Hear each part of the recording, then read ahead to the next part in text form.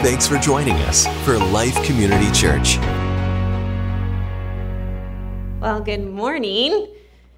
My name is Liz, and I'm one of the lead pastors here at Life, and I do love the Olympics. I love the Olympics so much. I love the tenacity and the grit. I'm just that kind of person, you know. I love to challenge myself and do hard things. Right now I'm training for the Chicago Marathon, and I love just the inspiration of working so hard for the glory of something like the Olympics. But since he brought it up, I will tell you, one reason why it was like solidified for me was, you guys remember the Atlanta Olympics, right? 1996, I think, right? So we had a house fire, and we had a dryer fire. We had to live in a hotel for a few weeks. And while we lived in the hotel, it was during the Olympics. And so all I did all day long was watch the Olympics as a little kid. And the 1996 Olympics were good Olympics. And so I just became hooked. It was like that crisis moment and a blessing moment at the same time.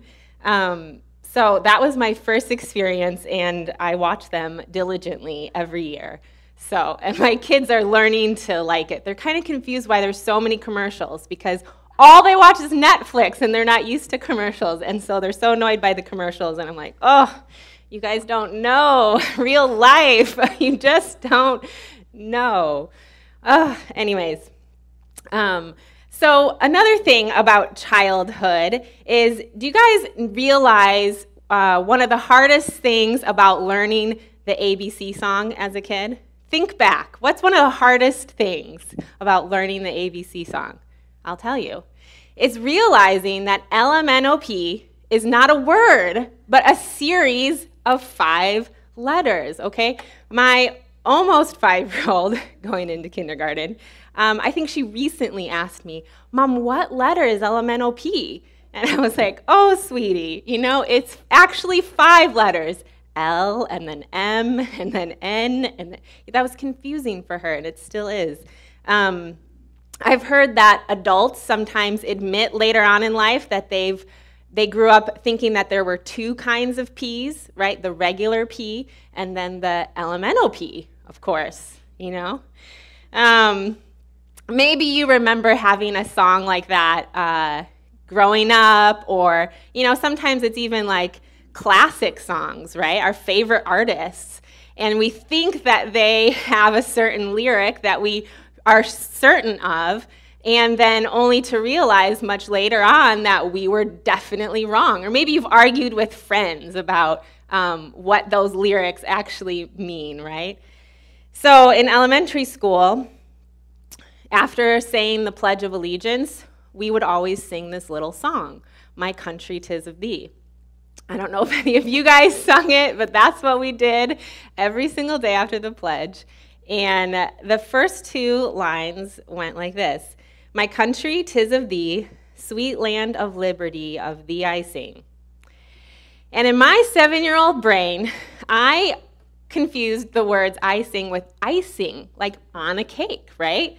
So I would sing that song and picture America so beautiful, filled with clouds of white icing, and just think, that's so lovely, you know, it sounds delicious.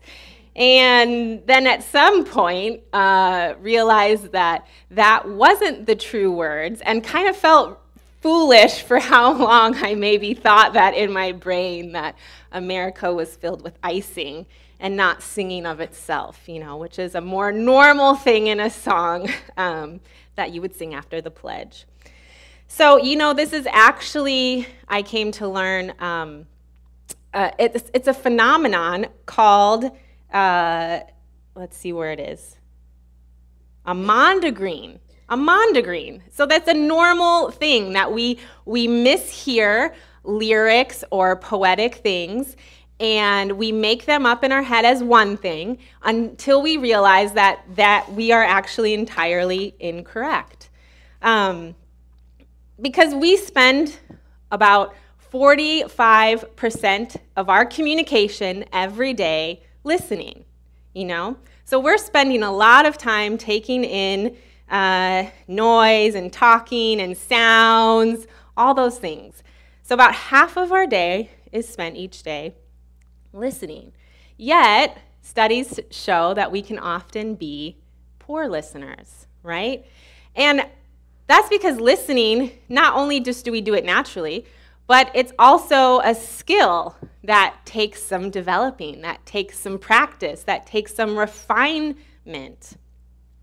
And when we do that, when we use the skill of listening well, it can be a great gift of love to another person.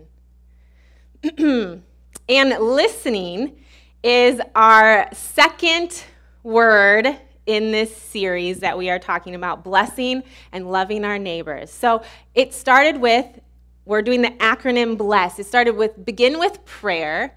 So we're praying for potentially those 3 people that God has put on our heart, our neighbors or coworkers, whoever they are. And we're praying for them, and we're asking God's best for them, and God, how can I have a relationship with this person, or how can, whatever it is, wherever you are in that relationship with that person, you're praying for them. But today, we're talking all about listening.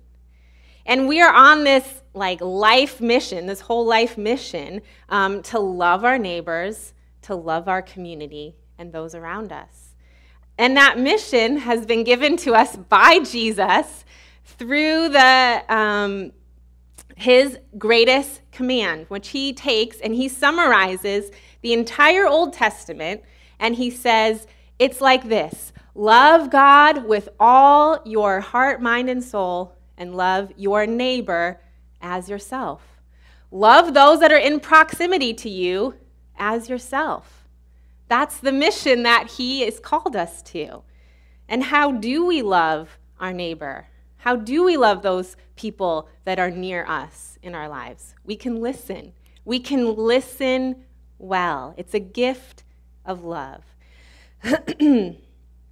And so we're designed to bless other people. And this design was originated by God himself. It was one of his strategies that he used with the Israelites from the very beginning of Scripture in Genesis.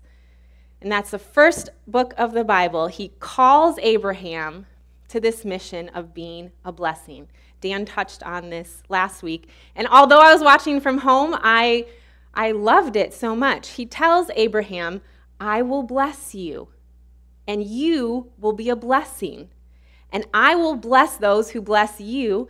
And not only that, but all people on earth will be blessed through you. God gave this blessing mission from the very beginning of time. And then he goes on and connects us to this mission in the New Testament, right? He says, this same blessing identity that I gave Abraham, I now give to you through faith. And we touched on that in Galatians, in our Galatians series. 3:9 says, so all who put their faith in Christ share the same blessing Abraham received because of faith. So we inherit this same blessing. We inherit God's blessing on our life, and then we in turn are a blessing to the world around us. Verse 14 in Galatians says, through Christ Jesus, God has blessed the Gentiles with the same blessing he promised to Abraham, so that we who are believers might receive the promised Holy Spirit through faith. The blessing is that we get to become God's children through Jesus. We get to enter into the God family through Jesus. All spiritual blessing has been poured out on us. And not only that, but we get the promised Holy Spirit. We get the source of God right inside of us. And that source overflows as a blessing to others. And that's what this series is all about, this mission of loving and blessing other people around us in our sphere, whoever God is highlighting to you, calling you to. And there was a card last week that we had where Dan challenged us to write 3 names down and to do it kind of quickly. Whoever comes to your mind soon is probably who God is as calling you to bless. So we can bless these people by listening. And it can be a challenge to listen well. We're in a highly distracted, divided culture. And listening is also like a concentration skill. We have to hone in here our minds and listen well. I did some research this week, and the University of Missouri says that we can struggle with listening simply because we think faster than we speak, than someone else can speak. So most people speak at the rate of about 125 words per minute, but we can actually process at about 400 words per minute. So we have the mental capacity to listen much faster than the normal person talks, right? That's why, we can understand podcasts or audiobooks if you speed them up. Anybody is speeder-upper on their audiobook podcasts, right? I apologize that you can't currently speed me up in this present moment. But that's why that works, and I'm a big proponent of speeding things up. But the difference between our speaking speed and our thought speed means that when we're listening, when we're engaged in listening, we're only using about 25% of our brain. So 75% of our brain has the capability of doing something else. Who's thinking about what they might have for lunch, right? Okay, guilty. I thought this was fascinating to kind of understand, and it sheds light on why we can be so preoccupied while we're listening to someone, right? Our mind can be so many other places other than engaged in listening. And we can think about what we want for lunch. We can be thinking about what we want to say next. A lot of times we're formulating, how can I sound good in this moment? Or what smart thing can I say back, right? Or maybe you're just totally off thinking about some other problem going on in your life, right? And your mental space is just kind of preoccupied with other things.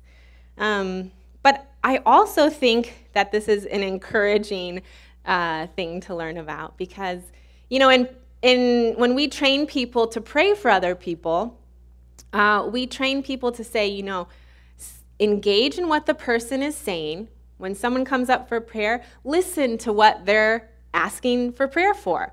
But at the same time, tune in to what God might be saying and listen okay, what is God saying in this situation? And what does God want to say to bless this person and encourage this person? And what's amazing is that we have the capacity to do both. We have the capacity to fully listen to somebody and fully listen to the Holy Spirit and God. We actually have more capacity to listen to what God is saying in any given moment. And I think this isn't just prayer training skills. This is life training skills, right? At any given moment that you're engaged listening to somebody, you have a capacity to also tune in to the Holy Spirit, to also tune in to what God is doing in that moment, right?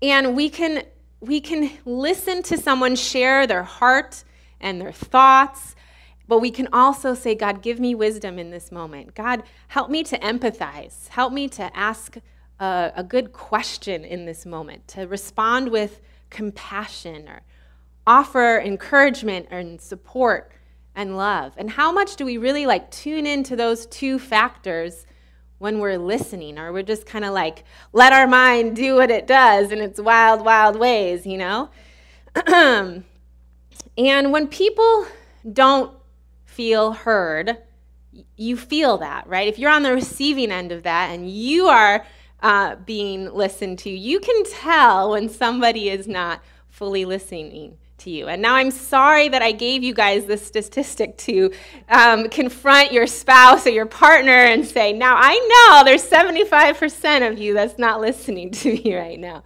We'll have a conversation later. Just kidding. But when people don't feel listened to, they feel unheard, right?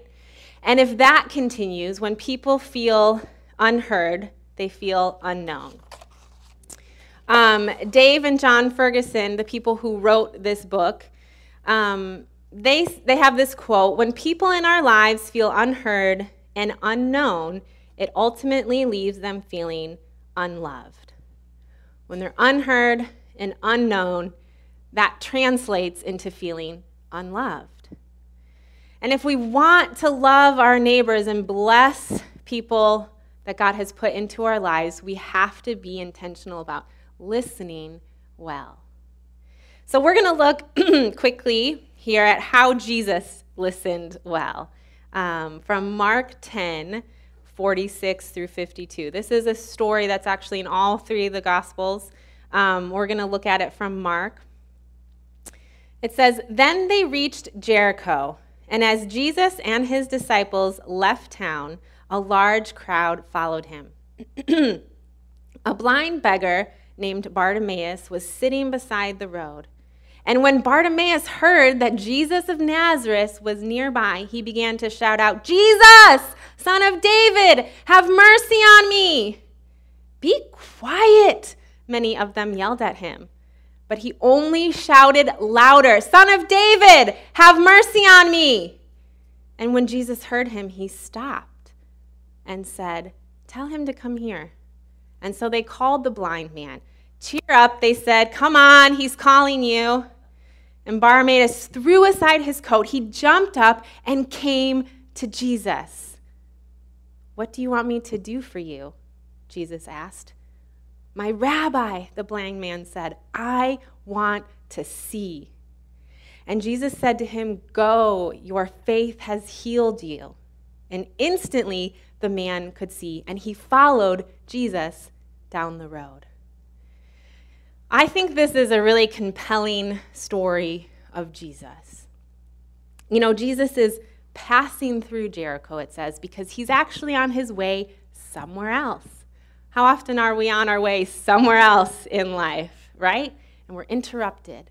Jesus is going to Jerusalem because he has been predicting his death. The time of his death is coming near, and in Jerusalem is where the culmination of this mission is going to take place. And so he and his disciples are traveling on this road by foot to Jerusalem, and as he's passing through Jericho and then going on the road out of Jericho, this crowd develops and starts following him. And also along this traveling road are blind and lame and those who cannot work and function in the regular society. And they're sitting along the side of the road begging for money because that's how they supported themselves. And this particular blind man, Bartimaeus, was probably hearing the commotion happening on this road. All of a sudden, like, the road is filling up, there's shuffling of feet, there's all these people, maybe they're like getting too close to him, maybe he's even getting stepped on. All of a sudden, it's getting crowded. This isn't just like a normal Thursday afternoon commute, where the normal amount of people walking down this road is happening. There's something going on that he's alerted to. Now, he can't see with his eyes, oh, Jesus is down there. But he's heard of this Jesus, he's heard of him, and he's probably having to tune in really closely to the passing conversation in the crowd by all these people. And he puts it together that Jesus is coming down this road. The crowd has gathered because Jesus is going to be coming by. And he begins to yell. He can't contain himself. He figures out that Jesus is coming, and he just starts yelling, "Jesus, Son of David, have mercy on me." Like, how disrupting would that have been to the other people, you know? They're kind of in the crowd. They're the important people. They're like, "Jesus, come on, you know, we're going to Jerusalem. We have things to do." And this blind beggar is yelling. And he's yelling a messianic title, which means that he is referencing the fact that there's a promise in Scripture that says, from the line of David, a Savior is going to come to save and free the people. And so he is rightly recognizing Jesus with his words. And what's interesting is that the people with him, you know, the disciples, we don't like to be interrupted. They're trying to get to Jerusalem, to keep traveling. And Jesus stops. He hears blind Bartimaeus, and he stops. Everyone's kind of annoyed and frustrated by this because they don't understand always what Jesus' kingdom is all about. They're ready to get to Jerusalem to set up God's kingdom. And Jesus stops and, no, this is what my kingdom is about right now. So he stops to let the blind man come to him, to hear his voice, to come to him, to find him. And Jesus doesn't just give him a handout, give him money, which is what he was calling out, you know, the reason he was by the side of the road. He stops and he listens and he asks, "What do you want me to do for you?" And the blind man doesn't just respond and say, "Can I have some money? Can I have the thing that I am here for?" You know, he takes this opportunity with the promised Savior to ask for what he really, really needs. You know, he has the felt need of money to survive, but he has this deeper, truer need in his heart that he recognizes, and he asks to see again. And it's amazing. Jesus doesn't just walk by him and go over to him and assume he knows what he needs and give him money or say, "Oh, you know, it's me that you need. Do you want to ask me into your life right now?" He doesn't just force himself on the blind Bartimaeus. He listens. He takes the time to listen to what's in his heart. And he gives ownership to us to say what we really need. He gives us the opportunity to own our own agency as people and say, "Yeah, this is what I really need." And I find that so beautiful. And then once he hears the man's true need, he heals him. Physically, spiritually, he makes him whole again. I mean, it would be such an amazing encounter to hear Jesus speak to you so compassionately, so tenderly, so personally. When he's the king, he's got things he's got to do. But he's so interruptible. He's so patient. He's not controlling. He stops and he invites this man and he compassionately listens and asks him to give his assessment of his need. He gives us the freedom to talk about our own hearts and lives, what's really going on. And then he blesses him with the healing that he needs. And I think for us to live like Jesus is always a challenge, right? But we can be so busy building our lives and taking care of our schedules and our responsibilities that we can often miss those everyday ways that we are just within arm's reach of another person that needs listening to, that we can stop and listen to and hear what's really going on in someone's life, what's really going on in their heart. And we can miss opportunities to bless because we don't take that time to listen. And everyone has a story of what's going on right now in their life. one of the most practical ways we can tune in is to listen.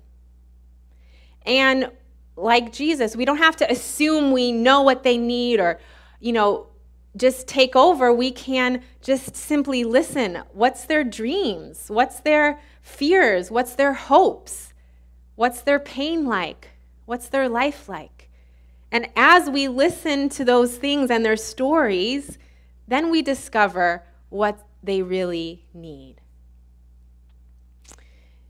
And what holds us back from having these kind of listening skills and from going deeper in relationship with people around us? Lots of things, time, busyness, just keeping to ourselves, that comfortability of I just like my schedule and my life and the way that it is and no interruptions. Is it the fear of talking to someone deeper like that? Awkwardness? All those are barriers, right? We like to do what we like to do in the time that we like to do it in. And Jesus shows us another way, that the kingdom is always at hand. It's always happening. And it's going to interrupt you, and it's going to be inconvenient, and it's going to be uncomfortable, and it's going to be risky. It's going to be all those things. So let's not let those things be a barrier to us being a blessing. We can move past those things. We can take one step at a time to notice this is a kingdom interruption moment. Let's take it. God, where do you want to go in this moment with this person? One of my evangelism professors from Wheaton, he's actually in this book. I didn't realize that at first, but he's super intentional about building relationships with people that might be unchurched or far from God, and he just lives his life like that. And so he tells a story in here that I am going to read. He says, "My wife, Mary Kay, and I live in a high-rise condo building in the city, and half of the couples on our floor are gay. Since I tried to live out these blessed practices with the people around me, I began praying for the people on my floor. For me, that includes listening for God's promptings and nudges. And so I prayed for my neighbors, and I sensed the Holy Spirit nudging me to buy a bottle of wine for one couple down the hall and invite them over for appetizers. So I did just that. And let me say that I bought them a very good bottle of wine. I have found that if you don't buy the cheap stuff, it really builds trust." True. We had a great time that evening talking and sharing life with each other.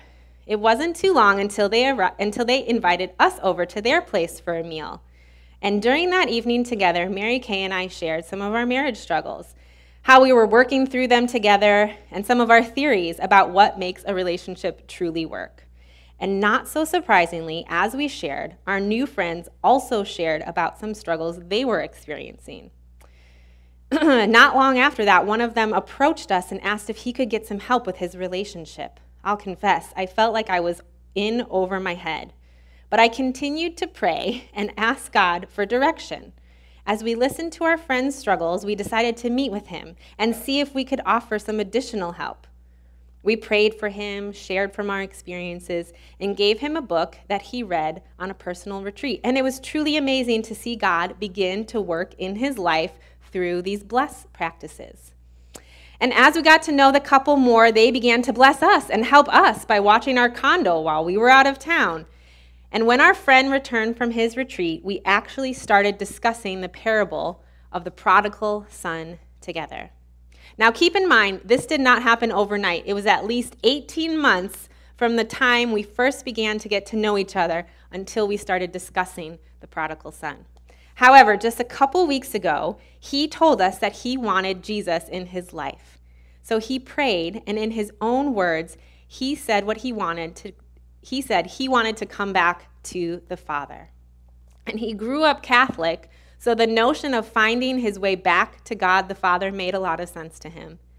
And he is taking steps to know Christ, and we started a Bible study together. And as I've been trying to live the bless practices for several years, I've seen my dad come back to Christ, my friend next door come back to Christ, and others who are on a journey of finding their way back to God. It's been an amazing combination of long-term prayers and seeing God do some incredible work in the lives of people I love.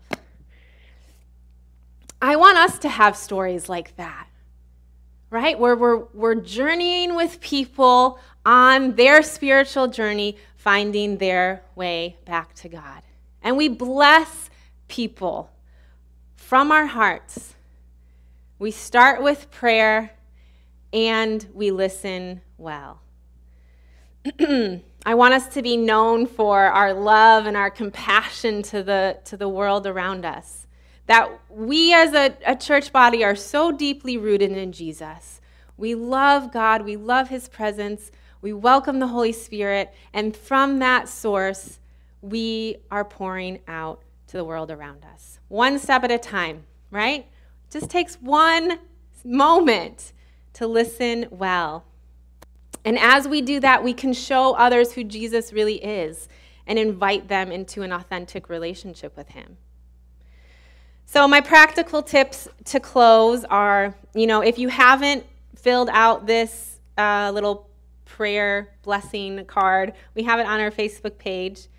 Fill that out. Think of the 3 people that God is inviting you to. And pray for them. That's that first step. Just pray for them. Just see how God prompts you each day to pray. Mine are actually my physical neighbors. It doesn't have to be your physical neighbors. It could be coworkers. But choose people that are in some sphere of your life, right? And the second would be to ask some listening questions that take that step toward a deeper relationship. So maybe you know some surface knowledge about these people. Maybe you know more knowledge. But what's going on in their life? Like, do you know all their family members? Do you know, have they had a major life change?